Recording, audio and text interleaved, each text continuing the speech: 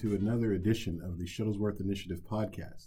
I'm your host, Jay Christian, along with my co-host, Chris Green, here for another episode to bring you all that is basketball and pop culture.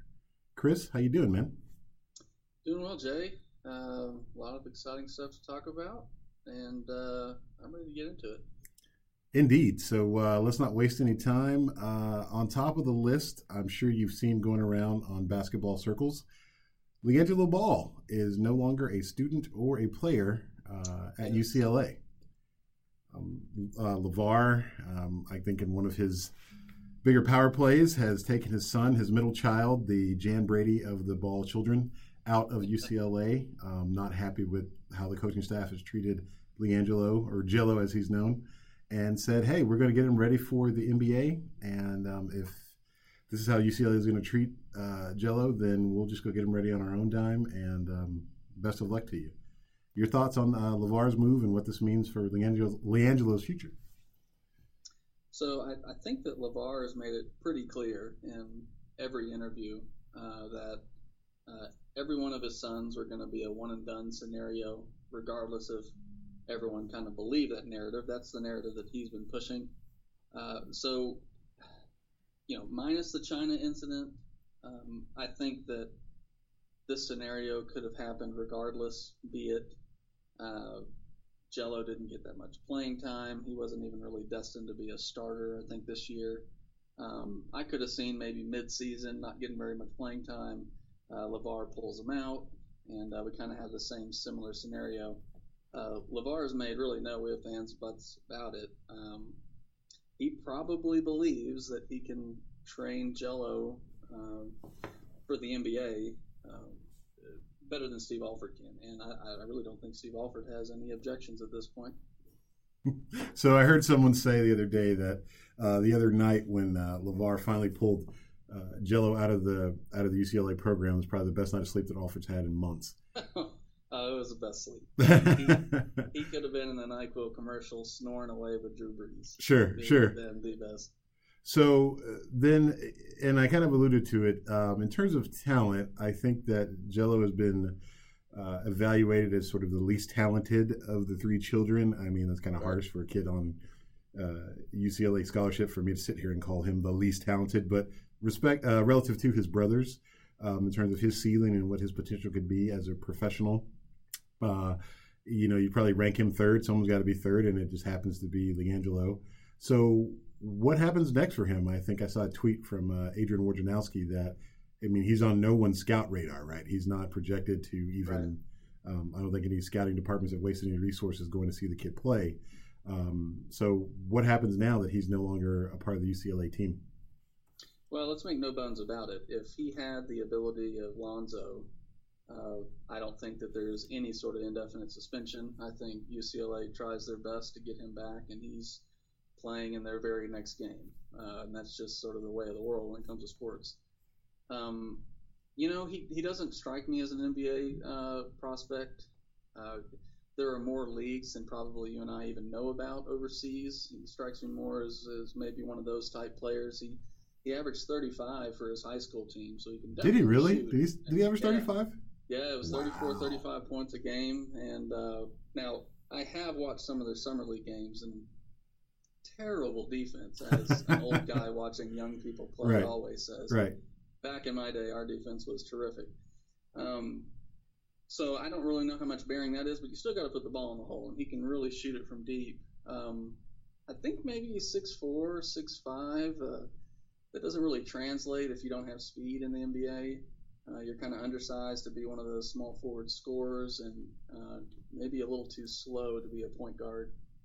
So I really see him more of as an overseas type player. But who knows?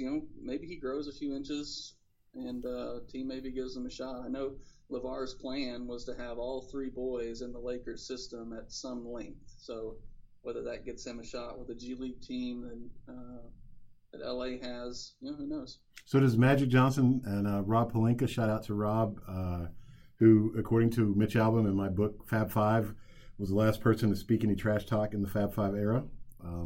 When he told, who's my man? I think it was Donald Smith shooting the free throws, told him not to nut up. I read that book, man. I wore that copy out. Anyways, do they give him a shot? Him being LiAngelo Ball on the D League team, sort of a 12th man or I guess 13th man on the end of the bench, or how does that work out? I can even see Gelo getting a shot at playing time if Lonzo were to average 50 in the NBA Finals this year. That's how he gets his playing time. Lonzo needs to step it up for his family, get Gelo a spot on the bench, and that's the only way that's going to work. I think we're asking a lot of Lonzo to fix his shot and go from fixing that form to 50 a game, because his GM just happens to be a guy that had one of the all-time greatest performances as a rookie in the NBA Finals. Right. So I don't know if 50 a game would cut it necessarily in that situation. Yeah, maybe I'm selling that short. It may need to be 70 a game while sweeping the Warriors in the Western Conference Finals.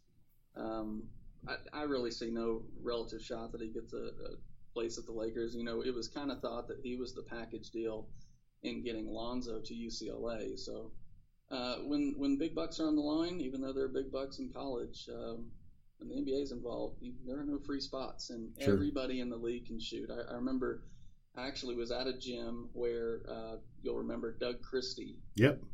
Played for the Kings. He was actually shooting around at a First Baptist gym, and he did not miss a shot.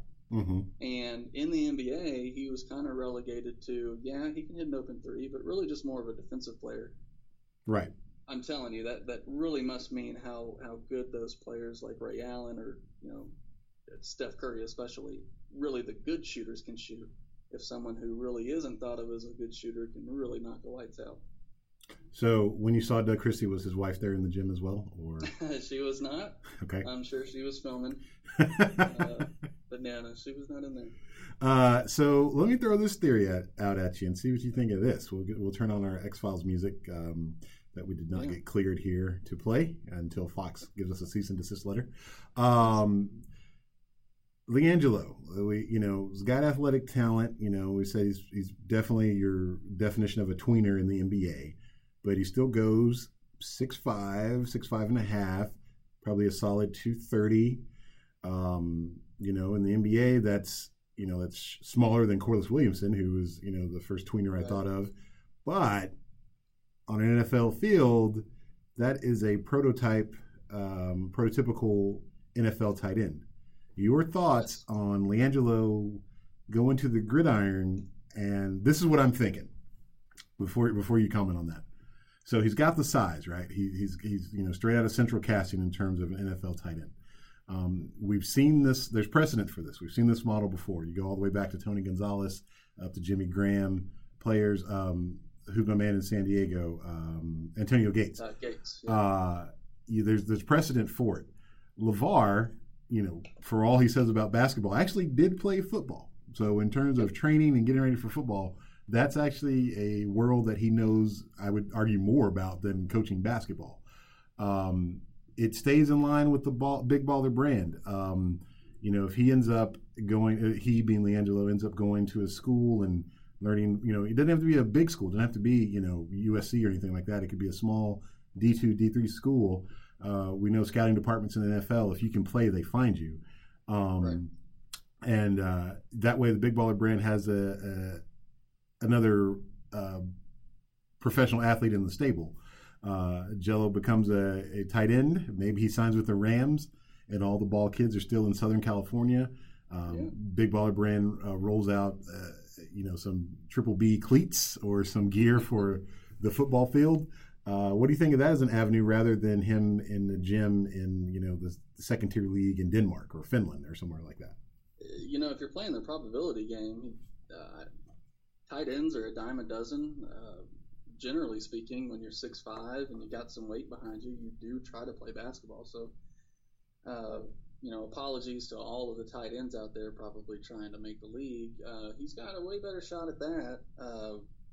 Just from the sheer amount of players trying out for the NBA versus sheer amount of players trying out for tight end in pro football. Mm-hmm. I was looking at his number. He's 6'5", 220. Jimmy Graham's 6'7", 260. But, who knows? At this point, I think LeBron is 7'1", 490. but look at Gronk and look at because I know Gates can't be more than 6'4". I think Witten's 6'5", 6'6". I think Gronk's 6'5". It's what reminds what I think about all those players is not only athleticism but durability. Minus Gronk, I guess he's really taken some injuries over the last couple of years, but we don't know how Gelo takes a hit. He probably doesn't. He can't, I would assume, right now. But after watching the Cincinnati and Pittsburgh. Pittsburgh game the other day, man, that was brutal. And so, those hits across the middle, man, and really at tight end, you got to be able to block in really any offense these days. So a lot of unknown questions, and we're just speculating, but I really do think he has a better chance that avenue, being that it is in the bloodline. Yeah, and I think that the odds, like you say, the number of spots available and the people going for the spots, and he is an athlete, right? I mean, he's not like a scrub. He's an athlete. He just doesn't happen to be as good at basketball as his brothers are. But those skills translate. I think there are people that can get him ready to play. As much as and as brutal as the game is, and I do not play, so I can't sit here and say, who can and cannot take a hit. But the rules have changed. You're talking to 7th grade wingback back here at Maybell Junior High, so I'm definitely the final judge. The expert. No, fair enough. Subject matter expert for sure. But I would say that, the rules have changed in the NFL over the last 15 years. They're very pass-friendly, very offensive-friendly, to the point where now, a defensive back, 5'9", 5'10", you got to figure out how to hit, Rob Gronkowski. But you can't hit him here and you can't hit him there. Meanwhile, you're on the goal line in a jump ball situation with him or Jimmy Graham. So the rules do favor. I think now would be the right time for Gelo to try this as opposed to 15 years ago. That being said, I'm not the one getting tackled, so I can just volunteer his body for NFL combines and workouts and things of that nature. But we know those NBA contracts are a lot more friendlier than the NFL contracts. So sure, and you got to really want it to play NFL. See, and I think that's the other part too. So, I mean, I would think that Gelo would have to know or get a sense that his skills compared to his brother's skills. I mean, it's an opportunity for him to get out of their shadow, so to speak, and sort of do his own thing. It's a way for the Big Baller brand to stay relevant. In other words, if you're marketing the brand, and by the way, Gelo pops up and he's got his, Swedish League jersey on, you're like, what the hell is that? I don't know, right. But if he's, trying to make the Chargers or trying to make the Rams, and he's, back stateside and more publicity because, people would take it as a publicity stunt at first. It keeps the Big Baller brand relevant, which is what LeVar needs. When you don't have a marketing budget, you got to stay in the news. And I think it just makes sense. Yeah, publicity stunts are what work so far for the family in general. You got to get everyone talking about you, and as I've seen Tim Tebow in a baseball jersey, the cameras will follow you if there's some sort of interest in the public. So him out in a football jersey trying to make a tight end, I think it would be viable. All right, so it's settled. You've heard it here first. Shuttlesworth Initiative podcast. LiAngelo Ball is the new tight end prospect for the Los Angeles Rams. Switching gears a little bit, one of the hotter teams in the NBA, the Houston Rockets, arguably the hottest team in the NBA, atop the Western Conference standings. I think 2-game lead over the Golden State Warriors. Looking really good. There were early questions about whether or not Chris Paul would mesh well with James Harden. Chris Paul goes out at the beginning of the season, literally the first week of the season. Been out for a month, but he's been back the last few games. Hasn't missed a step. There's no question, it doesn't seem like to me, about any gelling issues. What do you think of the Houston Rockets and their chances to go all the way this year? So, even prior to this year getting Chris Paul, I really did enjoy how kind of Mike D'Antoni's put the team together and really play a style that kind of has the best shot to go against the Warriors, because it doesn't necessarily focus on one player, albeit, Harden really does have to play out of his mind and really have a terrific series to be able to get the Rockets close. But everybody can shoot. They shoot enough three-pointers to where you can outshoot Golden State if you catch them on a bad night, which is few and far between. But that's really kind of the makeup. You're not going to ground and pound the sort of Memphis Grizzlies style the Warriors these days. You're really going to need to outshoot them, and then maybe just keep it close enough to give yourself a chance in the end. I think CP3 has brought some stability and allowed Harden to kind of play off ball, where I think we've seen Harden in the past few postseasons maybe not play terrible, but maybe towards the end really kind of get tired. And you got the ball every single possession, as he did last year, especially his usage rate was off the charts. You really need someone to come in and allow you to essentially breathe for a few possessions. And CP3 is playing as efficient as ever. And as far as Western Conference goes, I would think the Warriors would have to take a look out for the Rockets. So I think that's right, and I think that my Rockets bias aside, what I like about Houston is that they seem to have an identity, and I think you hit it on the head when you talked about those early battles a few years ago with Memphis, for instance. Right, we're gonna beat up right. Steph Curry. We're gonna bang these guys, but Tony Allen, first team all defense. But you still got to play offense, bro. You still got to, and something we've talked about before. It's just math at this point with the Warriors, right? They're 3 versus your 2, and we'll see what's what at the end of 4 quarters. I think that the Rockets have an identity. I think they know who they are. It's this new age sort of small ball. Everyone's getting a chance to shoot the 3. I think I feel like everyone on the roster, off the top of my head, has the green light. To your point. And they're playing the kind of basketball. They know who they are. And so, compare that to the Cavs a few years ago where I think LeBron was trying to, allegedly, if you believe the GM conspiracy theories, trying to orchestrate a roster that was Golden State East, right? You have the three-point shooters, you have the spot-up shooters. But I think Houston has figured out their identity. They have the right man for the job in Mike D'Antoni.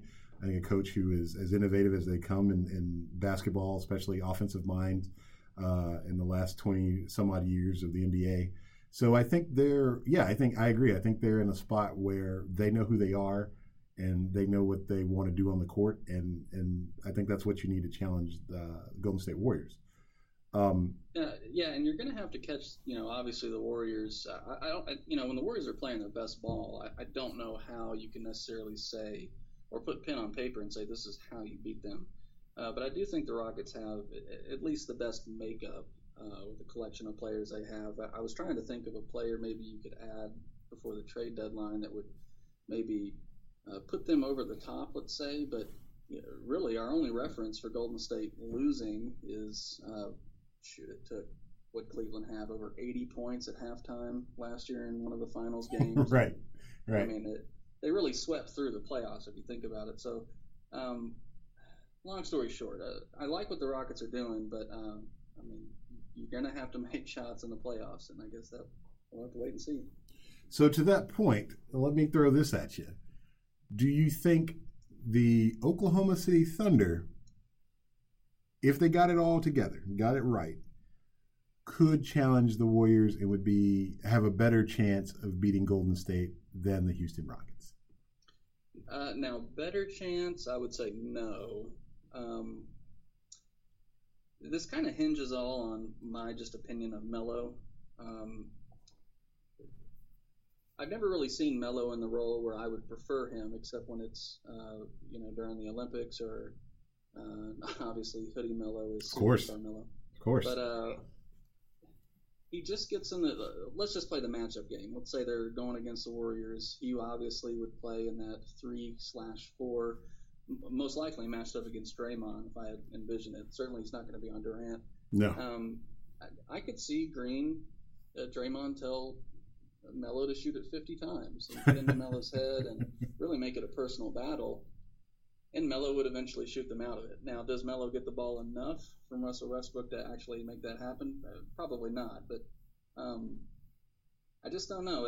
That's my Melo theory. And then really, I don't know if Westbrook can be your best player and it gives you the best chance to win a championship.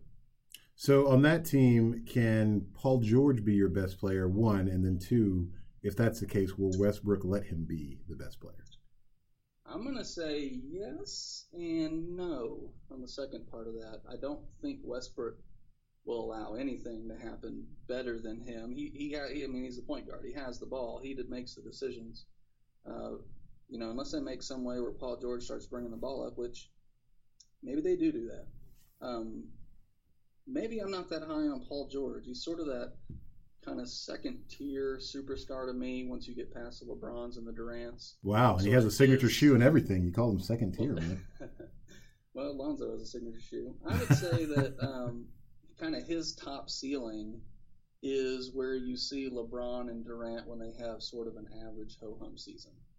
I never really see the Paul George where it's like he's the best player in the league. Wow. And even in his prime pre-injury, I never really heard that talk. So it's really Russell Westbrook or broke, how it's going to always be for OKC as long as he's on the team. They really have to be efficient to beat the Warriors. They do match up defensively. I will give Paul George a little credit defensively. He's a better defender than I thought, and he sort of leads the charge for them defensively. And it's even gotten Melo play some defense in the last few games. But a better chance than the Rockets. You just have to be able to shoot threes. And the Rockets do that in spades compared to OKC. Okay. First of all, I don't know if I can abide by this Paul George slander. Man, second tier, his ceiling is an average ho-hum season. If you started ranking two-way players at the small forward position, which seems to be increasingly when we talk about two-way players, we're primarily talking about that position. He's behind LeBron. So, okay, he's behind LeBron, behind Durant. Behind Kawhi. Now, here we go. Now, this is where we stop, right? Because I feel like his defense is closer to Kawhi's defense than Kawhi's offense is closer to Paul George's offense. So if I needed a bucket, I would definitely go to Paul George before I went to Kawhi Leonard. If I needed a stop, I would go to Kawhi, but Paul George is not a bad second option. You see what I'm saying? Well, by no means is he. Maybe I've just watched a little bit more Kawhi recently. I mean, he averaged 25. I guess maybe 25 was his kind of. Yeah, I'm a little iffy when it comes to Kawhi's offense. I'll give you that. So defensively, or by default, I would say yes. Paul George's defense is closer to Kawhi's than Kawhi's offense. Why are you by defaulting me on this? He can play defense. I will default to that. Well, only because I'm not really a fan of Kawhi's offense, even though he can score. So Paul George, for sure, his offense is head and shoulders better than Kawhi. So that's why I'd have to go default on you. Okay, quick question. Real quick. Well, no, go ahead. Finish that breakdown.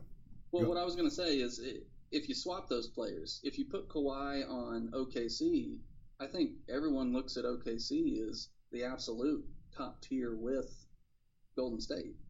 Whereas you put Paul George on the Spurs, and I really think you start battling for who's the best on the team between him and LaMarcus Aldridge. I can't believe you're just so low on Paul George stock, man. That's pretty.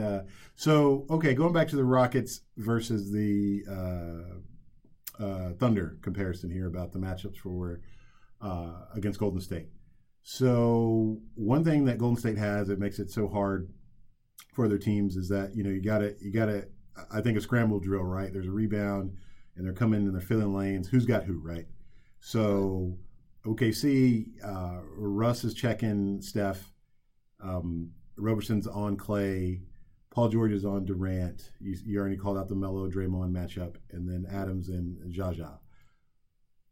When that scramble drill happens in Houston, who's got who then, right? I don't think it's the same. I mean, you got an older Trevor Ariza trying to find Durant in transition.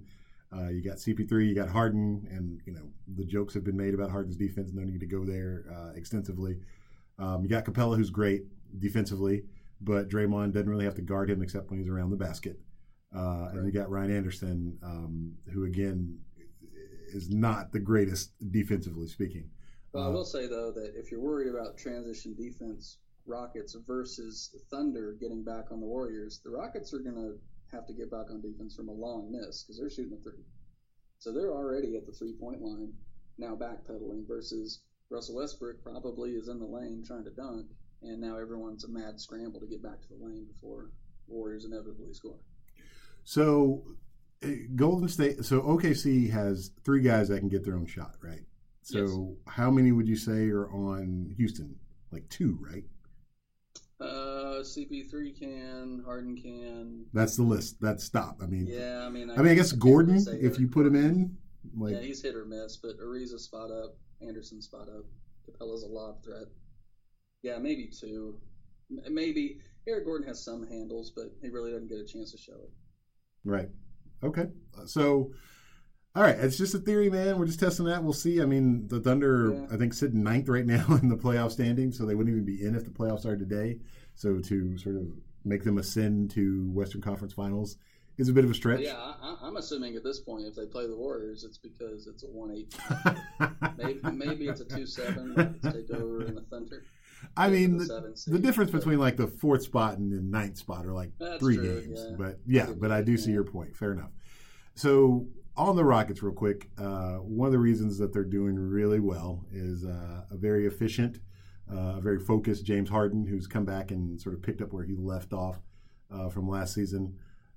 Should have won it last year. Should have won it last year. Fell prey to the NBA and NBA Twitter's fascination with people getting doubles of everything. 11 triple doubles. Right. So this year, thus far in the season, is James Harden your NBA MVP? So I would say no. Wow. Although the fire takes from you this afternoon are just El Fuego, my friend. Maybe I'm just too much of a LeBron stan.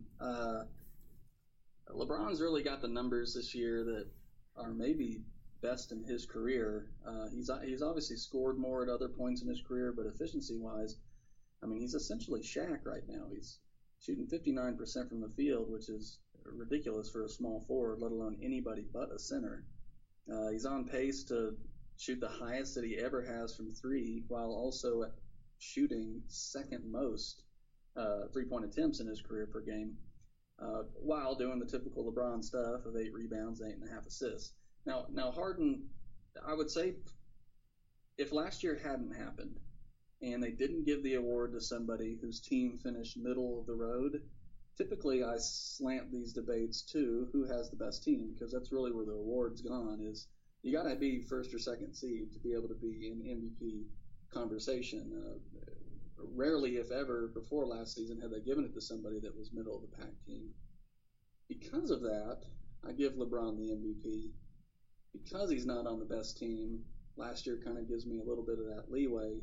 And if we're saying that LeBron is putting up his most efficient and possibly his best numbers of his career, then how can we say anybody else is in the MVP talk without saying that person is now better than LeBron at his best? Because then you're doing a whole different debate. LeBron at his best ought to be up there with the Kobe and the Jordan conversation, not just a James Harden or Russell Westbrook type season conversation. That's an interesting point, my friend. You did change the debate, and you turned it into this historic all-time debate. And I would cite the Jordan rule, not the book, and not the Pistons' defense on him, but the sort of informal gentleman's agreement with respect to the MVP in the regular season. That in our childhood, if we were doing this best player that ever, put on sneakers on the planet, then Michael Jordan would have been the MVP for like 10 years in a row. Right. Excluding 2 years where he was playing baseball and making Space Jam. But even then, he was still the best. Gave it to the aliens, right? But we know that that's not always the debate that we're having in these MVP conversations.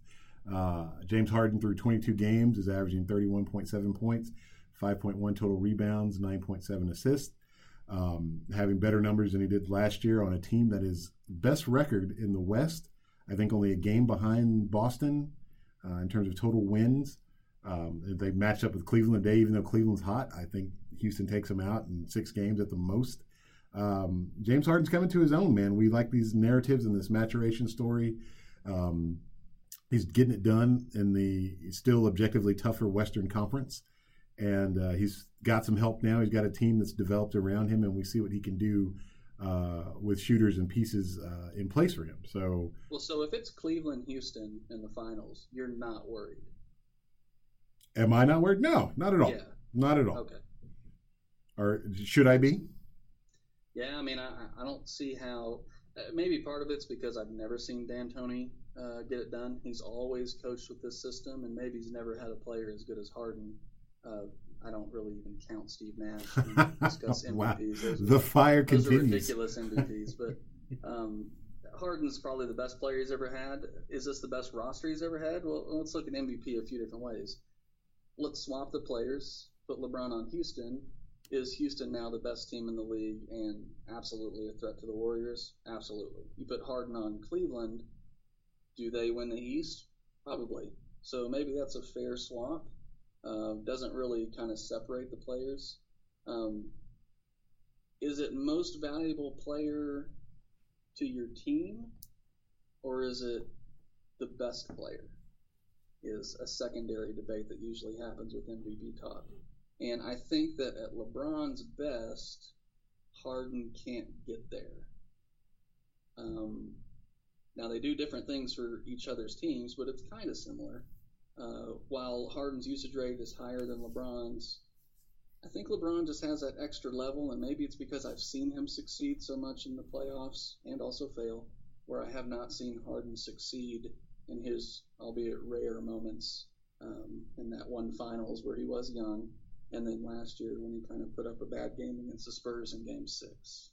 So I think, and I don't want to spin it too far in terms of a different debate, because I was just thinking about Harden in terms of I feel like last year in the playoffs he hit a wall, right? Just the usage rate was really high, and Harden was, and I think this year he's more efficient.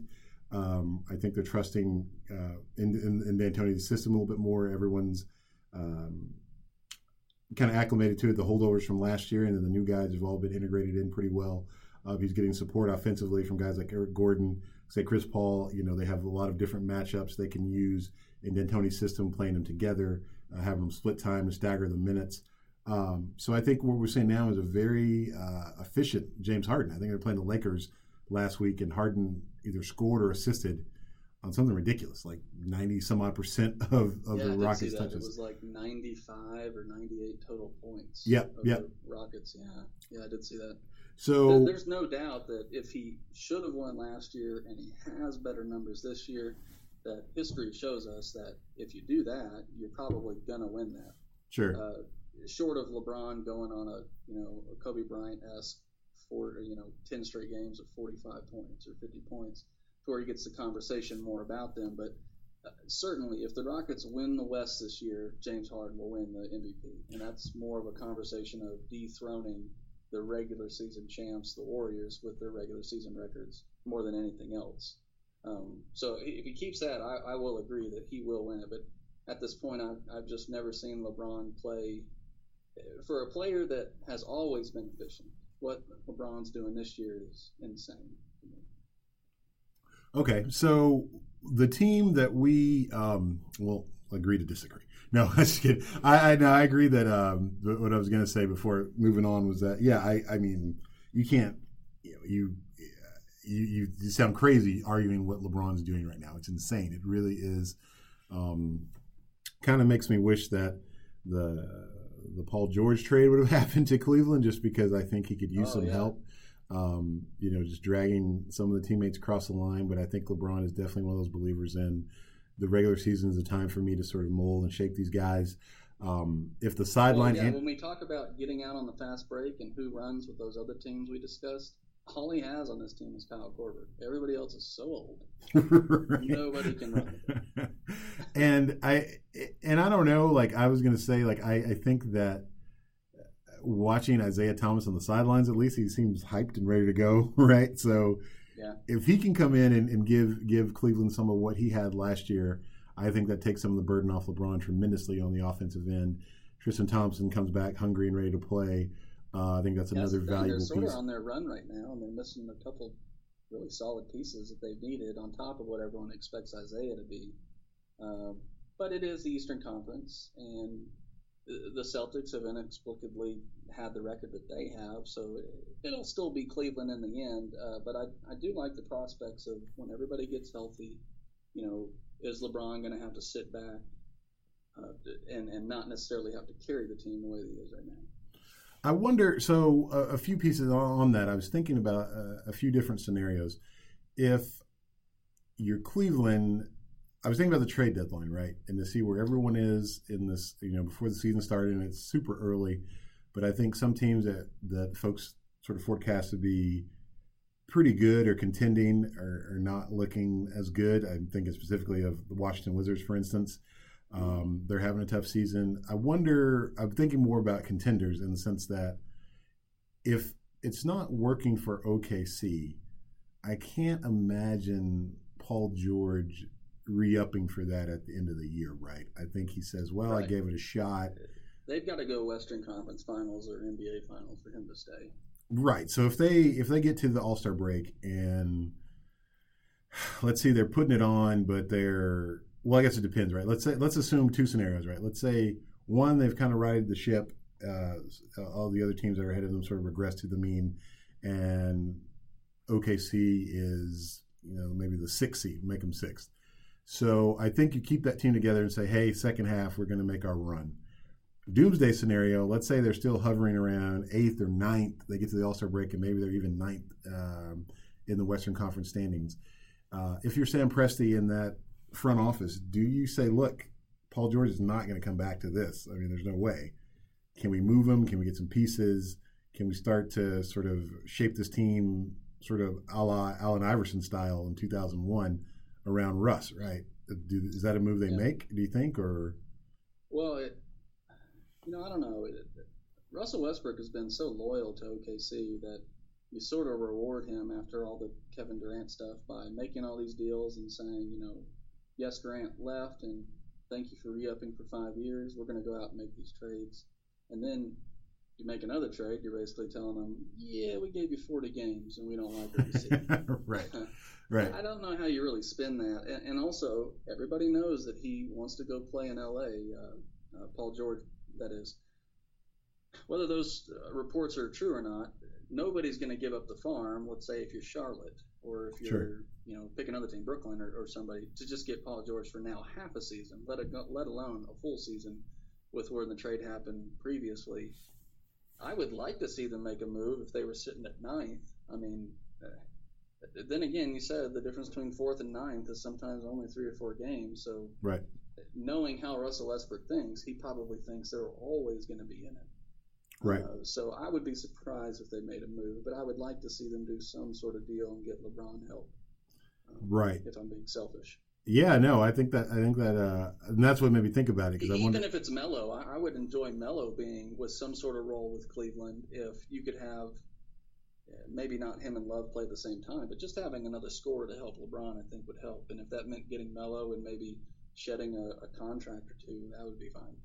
Oh man, if you had a Cleveland second unit of Melo, D Wade, and Derrick Rose, it's like the best team in 2009. Oh yeah, that would be a 2009 juggernaut. Switching gears a little bit, the team that I think probably consumes every podcast is the Golden State Warriors. Yep. They are, in my opinion, looking good and such high standards. Not quite running it all on all cylinders, I would argue. Curry's out with a high ankle sprain, and history of ankle and foot issues. Initially, some cause for concern for the Golden State faithful, but looks like he'll make a speedy recovery. But I think Golden State's going to just hold him out and take it slow and steady to make sure he's right for what their goal is, which is another NBA championship. That's sort of what's going on the court.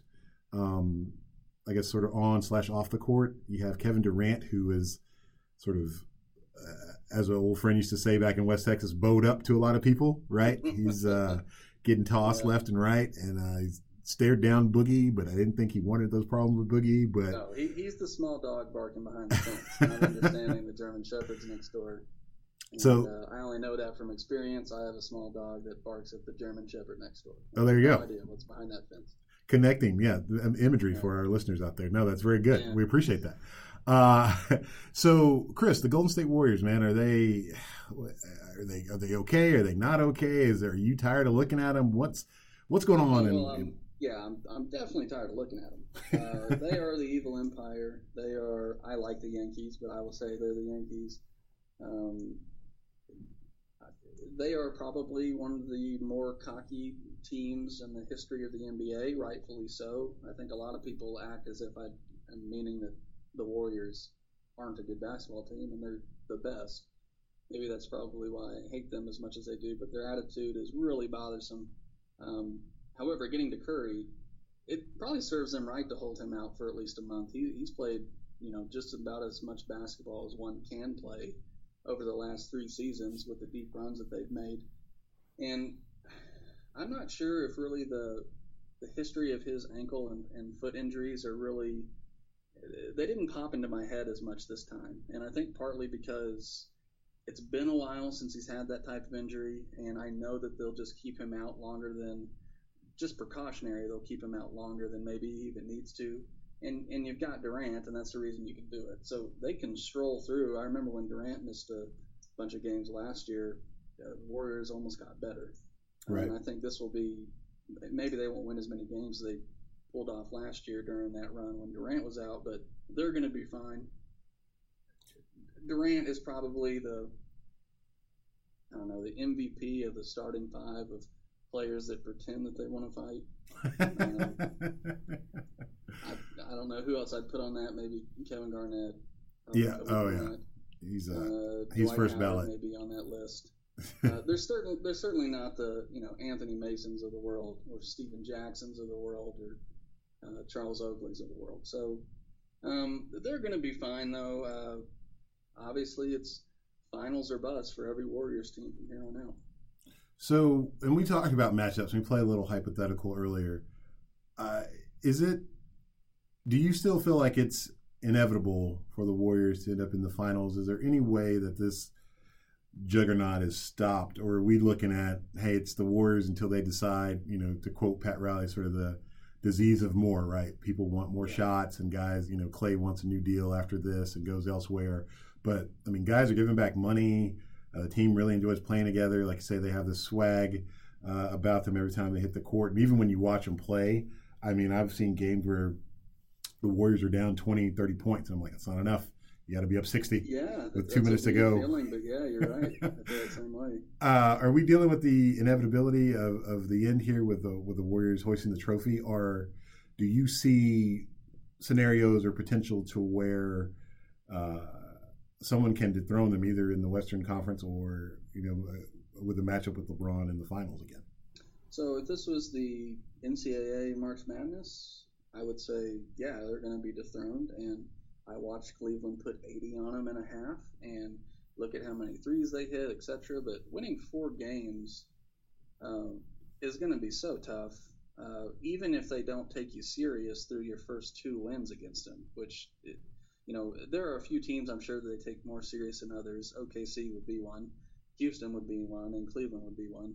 The teams that they'll probably have to end up playing at some point in the playoffs. It's really going to take. I don't even see a scenario where maybe it is the disease of more, and Clay wants a new deal somewhere else. It would have to take Clay in his last year of his deal. They're in the finals, and he either doesn't get the ball. No, that's what it would take, him not getting the ball, for him to be pissed off enough to go sign with another team. And a lot of teams will back the Brinks truck up for him to have max money somewhere. But other than that, this team is going to stay together forever. Right. Unless Durant wins a few rings and then decides I want to go back to Washington for his hometown, I don't see any reason. It's going to literally take something like we find out that Steph's ankles are degenerative, because otherwise, even with one of their players out, they still are the favorites to win. And I don't think at any point in NBA history we could ever say that about any single team other than an Olympic team. Sure. Right. No, I think you're right. I think, you watch. As much of the threat as we saw Houston, as we talked Houston was, they're still going to have to shoot out of their minds for it to actually happen. Oh, sure. Like, I think it's just, even when you look at previews and whatnot for each team, I think a lot of organizations count it as as a notch in their belt if they make it to 5 games, 6 games. Oh, if we can get the Warriors to a 7th game, and then anything can happen. It's like, is that what we're? Right. Well, anything can happen in Game 7. Yeah. Yeah. If you're let's say Houston, but Houston has aspirations for obviously getting to the finals. But if they took the Warriors to 7, Harden gets the MVP this year. CP3 is right there, and they're in the Western Conference Finals. That would be a successful season for them for a number of reasons. You got the MVP. You took the Warriors to the brink. CP3 actually got to a conference final for the first time in his career. So unless you're maybe the Spurs, who have the championship pedigree, it is that scenario of we get deep with the Warriors, and wow, we're looking good for next year. So let me ask you this. Why do other teams bother the Warriors so much? I think the Warriors believe they almost can't be bothered that there's going to be a game tonight and they're on the schedule. It kind of feels that way, like, how dare you guys step on the court with us and try? And how dare you keep it under 20? Right. And next 3 possessions, we're gonna stretch this out 9 more points as I drain threes nonstop. Sure. I think they're so much better than at least 60% of the teams, maybe 70% of the teams, where it's just hands down, you roll the ball out, and they're going to win regardless of coaching. Right. After that fact, everyone on their team makes hard shots. Steph was doing it prior to Durant even being there, and then you add Durant. They're just as constructed, and really even adding side pieces like JaVale McGee, a player that gets kind of joked about everywhere else he goes, but he does a ton for them that is so helpful, and he's so long defensively that he's a true asset for them. And so they're almost like really kind of like the Spurs, where you take an acclimate player, bring him in, and all of a sudden he's valuable. And we haven't talked much Spurs. I haven't talked any Spurs at all, actually. But what do you think about the Spurs' chances? I mean, I think they're sitting third right now in the Western Conference with no Kawhi Leonard at all. Looks like LaMarcus Aldridge is actually starting to find his way in that system and in that offense. I mean, they got a bunch of guys who, if they walked in here right now, I would not know who they were. I mean, no disrespect. Well, who'd they go the other night where they had the entire second team? And I don't remember who they were playing, but no starters played. And they actually took that team over deep into the fourth. I guess the game was last week. Yeah, I don't remember. Well, they did that with OKC, right? Was it OKC? Yeah. They where they ended up getting a steal at the end of the game, and yeah, that's right. And Russ made a very questionable pass, and yeah. You're like, yep, I told you. What is it? Yep, what is that's a Russ. But so until Kawhi gets back, they're not a threat. Yeah, they could make the playoffs, which would be a credit. But right, they're essentially the Portland Trailblazers when LaMarcus is on there. They're a playoff team, and when Kawhi gets back, Pop is going to get them to the playoffs. Does the 50-win streak end without Kawhi? I think it does. I think they're a mid-40 win team without Kawhi. When is he supposed to be back, by the way? I haven't heard. It's a quadricep injury, and who knows? As long as you said they're in the third spot right now. Yeah, they're not going to rush to bring him back. Right. I remember when Triple H tore his quad, he was out for a while and came back for the Royal Rumble. Nasty. That was nasty. Yeah. Yeah, that was pretty nasty. All about the game. He was out for a while. Yeah, you're right. They should keep him out for All-Star break. I would assume if they're still playing as well as they ought to keep him out that long. Sure. Do they make a move, or do you think Pop says, "I'll ride with my guys and we get Kawhi back, we're good"? Because Spurs. What would help them to you? Good question. I think. I think another offensive weapon. I'm getting to the point just with myself where if I'm thinking about what all these teams could do, and kidding aside, we're just saying who could they add to beat the Warriors, not who could make them a threat, because you're going to have to play the Warriors. It's getting to the point where I don't know who teams could add, minus Shaquille O'Neal in his prime, that's going to help them, and maybe even Shaq in his prime doesn't help you beat the Warriors. You need like Orlando Shaq, I think. I don't even know if you need Orlando Shaq who can step out and defend Draymond. Right. I wonder. So I used to have this theory back in the Shaq Kobe days. Speaking of Shaq Kobe, I thought my theory was at the time the reason the Lakers. So this is where this theory originated. It was the 2002 finals, the finals where the Spurs played the Nets. Okay. Yeah, And Jason Kidd was a free agent that summer, and everybody, like Spurs, between the Spurs and the Nets, ended up re-upping with the Nets. And I remember watching that finals, and the girl I was dating at the time was a big Spurs fan from San Antonio. So I was all in with the Spurs, right? That's how love goes sometimes. But I remember thinking in the finals, like, they've got to sign Jason Kidd. The Spurs have got to sign him. And I remember my buddies being like, well, calm down, man. Why don't you just enjoy this one first? And I was like, no, got to beat the Lakers. And the reason for thinking that was, at the time, my theory was every, of the top 10 NBA players at the time, the Lakers were the only ones that had 2 of the top 10. And I thought getting Jason Kidd would give the Spurs 2 of the top 10, Duncan and Kidd. So, I mean, I wonder, to your question about who can you add to beat the Warriors, you're saying, well, almost like I'm out of options, right? I think it's a similar situation, except now, arguably, the math is 3 of those guys, right? So if you put, if you gave LeBron like Anthony Davis and, Boogie or John Wall, for instance, like, all right, now we got something to work with potentially, right? But yeah, I mean, I think it's going to take something like that. I don't think you can just get a bunch of role guys. Yeah, you can't. It's got to be a huge move, and it won't happen in a trade because you got to give up pieces. It's got to be a free agent signing almost now. Well, and so that's the thing, right? I compare the Warriors dynasty right now to the Seahawks, Legion of Boom, when they beat the Broncos, because all those guys were on rookie contracts, right? You keep that team together. Russell Wilson hadn't had his money at that point, and so it's easy to keep that group together, and they make this great run. But then guys start being up for their contracts, and you start getting holdouts, this, that, and the other. Sort of the same thing with the Warriors, right? This math only works with this team. It's almost happenstance, right? It just sort of worked out that. Well, they got the benefit of early contracts, and then all of a sudden they got a new CBA deal, and what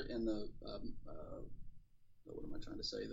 The team money rose, and so now everyone can get their money under the new contract. So right. Remember that scenario when Durant was a free agent? Literally every single team in the league except for one could sign him to a max deal. Right. And that's never happened before. So it was like it all fell into the Warriors' lap. Whereas for the Seahawks, obviously those football contracts are way different than the basketball contracts. But sure. That's a perfect comparison. Right. No, and I think it's amazing, right? I mean, 2 things happen. One is with the new CBA and the new TV deal, and the players never, and rightfully so, I think, saying, no, we want all the cash now, let it all just spike the cap. And then 2, Steph being on such a friendly deal because of early injury problems, right? No one had any idea that Steph Curry 4 for 44, I think. Oh yeah, sweetheart. I mean, something like that. This is like Iman Shumpert money, right? It's just it's incredible. So yeah, all these things sort of coalesce to make this, super team. And then owners, and they have league meetings, and we have to stop this, and no more Warriors. It reminds me of that scene in Pirates of the Caribbean where I think it's part 2, where they Who's My Guy by Jeffrey Rush. The pirate that's after him in the first one. I forget. Anyways, Barbosa. Barbosa. They have Calypso, right? And he's like, well, let's unbind her and let guys just figure it out like they used to, right? No more binding Calypso. And this is total nerd fantasy talk. But stay with me here. I got a point. So the Warriors form, right? And so the NBA, the Owners Association, or the owners, not the associate, the owners, their reply to that is, okay, let's make these rules. Let's make it harder for teams to, hometown talent to leave. Let's put all these things in place to prevent another Warriors. Idiot. No, what you're doing is keeping the Warriors strong and making the other teams weaker. Yeah, completely backfired. What you need to do is release the Kraken, release Calypso, get rid of the salary cap, and if you want to get Anthony Davis some help, okay, you can throw $250,000 at Dame Lillard, and you can throw all this money at Boogie Cousins, and you can throw all this money at Andrew Wiggins, and you can build the super team in New Orleans, and then you can go compete against the Warriors. You can't do it with this team, the super team that's formed, and you're sort of bound by these old school. Let me ask you a theoretical question. Let's say that happens. Let's take the cap off. You can offer anybody you want money. In 10 years, 20 years from now, are there only about half the franchises left, and every other game is essentially an all-star game? is it like the All-Star game that used to happen in the 80s where there was some defense played, or is it just turned into All-Star game that we see now? Do you think there's a really better competition of basketball if that scenario worked out? I do, and I'll tell you why. I think that first of all, just to continue on the soapbox, it amazes me that owners of all leagues, particularly NBA, but places salary cap leagues, and we'll stick with the NBA because that's what we're talking about. Owners who, sort of because their economic status and their views on the world tend to skew a little more conservative, free market, enterprise, right? That's sort of their voting block, right? I mean, generalizing there, but by and large, that's kind of what it is, right? It perplexes me all the time when this same group of men are always, sort of pick yourself up from the proverbial bootstraps and the free markets and things like that. But we need a cap on salaries. It's like, why? So to your question, teams wouldn't go away. You know why? Because if the owner of, let's do the whole mid-market thing, right? Oh, poor middle markets, they can't compete with the coast. Let's say the owner of the Minnesota Timberwolves says, you know what, too rich for my blood, I can't own a team anymore. He's not going to close it, he's going to put it for sale. You know who's going to buy it? Some tech guy who's from Seattle. I'd love to bring the Sonics back to the West Coast. I'll buy the Timberwolves, I'll move them to Seattle. Now, yes, Minnesota loses a team, right? Correct. But so you're saying new teams would essentially be fused with new money and more money, and they would then all of a sudden enter the arms race and be able to. Of course, there's so much. Okay. There's so many hedge fund guys. There's so many. I see what you're saying. And that's what. And look at the owner trend, right? I mean, there are teams that are sort of legacies and handed down, like the Dolans and the Buses and things like that. But there's also new money, sort of starting with Mark Cuban and sort of the Silicon Valley guys, right? And the Steve Ballmers of the world that are coming up and saying, guess what? I invented Facebook, and I'm sitting on $40 billion, and I really like basketball. You don't want the team anymore in New Orleans. So the Steve Ballmer, though, theory, where he comes in, he overpays for the Clippers, and he puts his team together. That team didn't work out. So bringing in all this new money, does it still lend to better competition with teams if people are just throwing money at whoever? I guess there's really no way to answer that portion of it because it's still the players that put the product out there. And it only depends on how much a guy wants to win, right? So if you are, and what I mean by that is, these guys take business risk all the time, and they evaluate risk and loss and profit and loss all the time in their regular business. The secondary business, I think it's the same thing. If you think it's an overpay to, give LeBron James, $200 million at age 34, then don't do it. At the same time, there are a lot of smart businessmen, which the Lakers give them props for this. They overpaid for Kobe because, A, they knew they were going to that TV deal in Southern California, and they better have something on TV for fans to watch because this team otherwise sucks, right? So they gave the Kobe farewell tour. They made their money back in aces, right? So true, yeah, that's a good point. I mean, and you do still have the middle market teams in baseball where the scenario does play out, and they still are competitive, even at the smaller salary that team, like the Kansas Cities of the world, can provide. They're still competitive, so maybe you convince me. I mean, because it drives me nuts when it's like, well, I'm Cleveland or I'm Portland and we can't compete with the Lakers. The Bus's only asset is the Lakers, Los Angeles Lakers. I mean, granted, it's like probably valued at a $4 billion asset, but it's still their only asset. Their money is in the Lakers. Paul Allen in Portland could buy the Bus family, not even the team, like the people that are in the family, and have money left over. He's got four. Is he the owner that has 4 different teams and 4 different leagues? Oh, he's got Seahawks. He's got the Trailblazers. Might have the Sounders. I'm not sure about that. Maybe he had the Sounders, and I thought maybe he had a hockey. Yeah, he could buy. I mean, he could actually buy Jeannie could have kids, and he's like, well, your property of Paul Allen. So the cap hurts him in particular, where he would be a perfect candidate to go overspend for everybody. Well, I'm just amazed, and back on my political soapbox, I'm amazed that these owners are totally cool with socialism when it comes to sports. But, for the country, it's not good. But for you're right, sports. They still do profit sharing and totally. Sharing. Totally. The Clippers were awful for 25 years, but Donald Sterling made a profit every year. Yeah, every single year. All the Clippers, which was smart, by the way. I mean, hey, if I'm not knocking the hustle at all, but Well, I'll knock the hustle. Racism pays, apparently. So I'll knock that every day. There is a pod for that that we could definitely have on many levels, my friend. But we will leave it there for now. This wraps up another edition of the Shuttlesworth Initiative pod. Chris, thank you for joining, my friend. Yes, sir. Appreciate it. No problem. And to all the folks listening tonight, as always, we want to remind you that you could have been anywhere in the world, but you're here with us tonight, and we appreciate that. Until next time.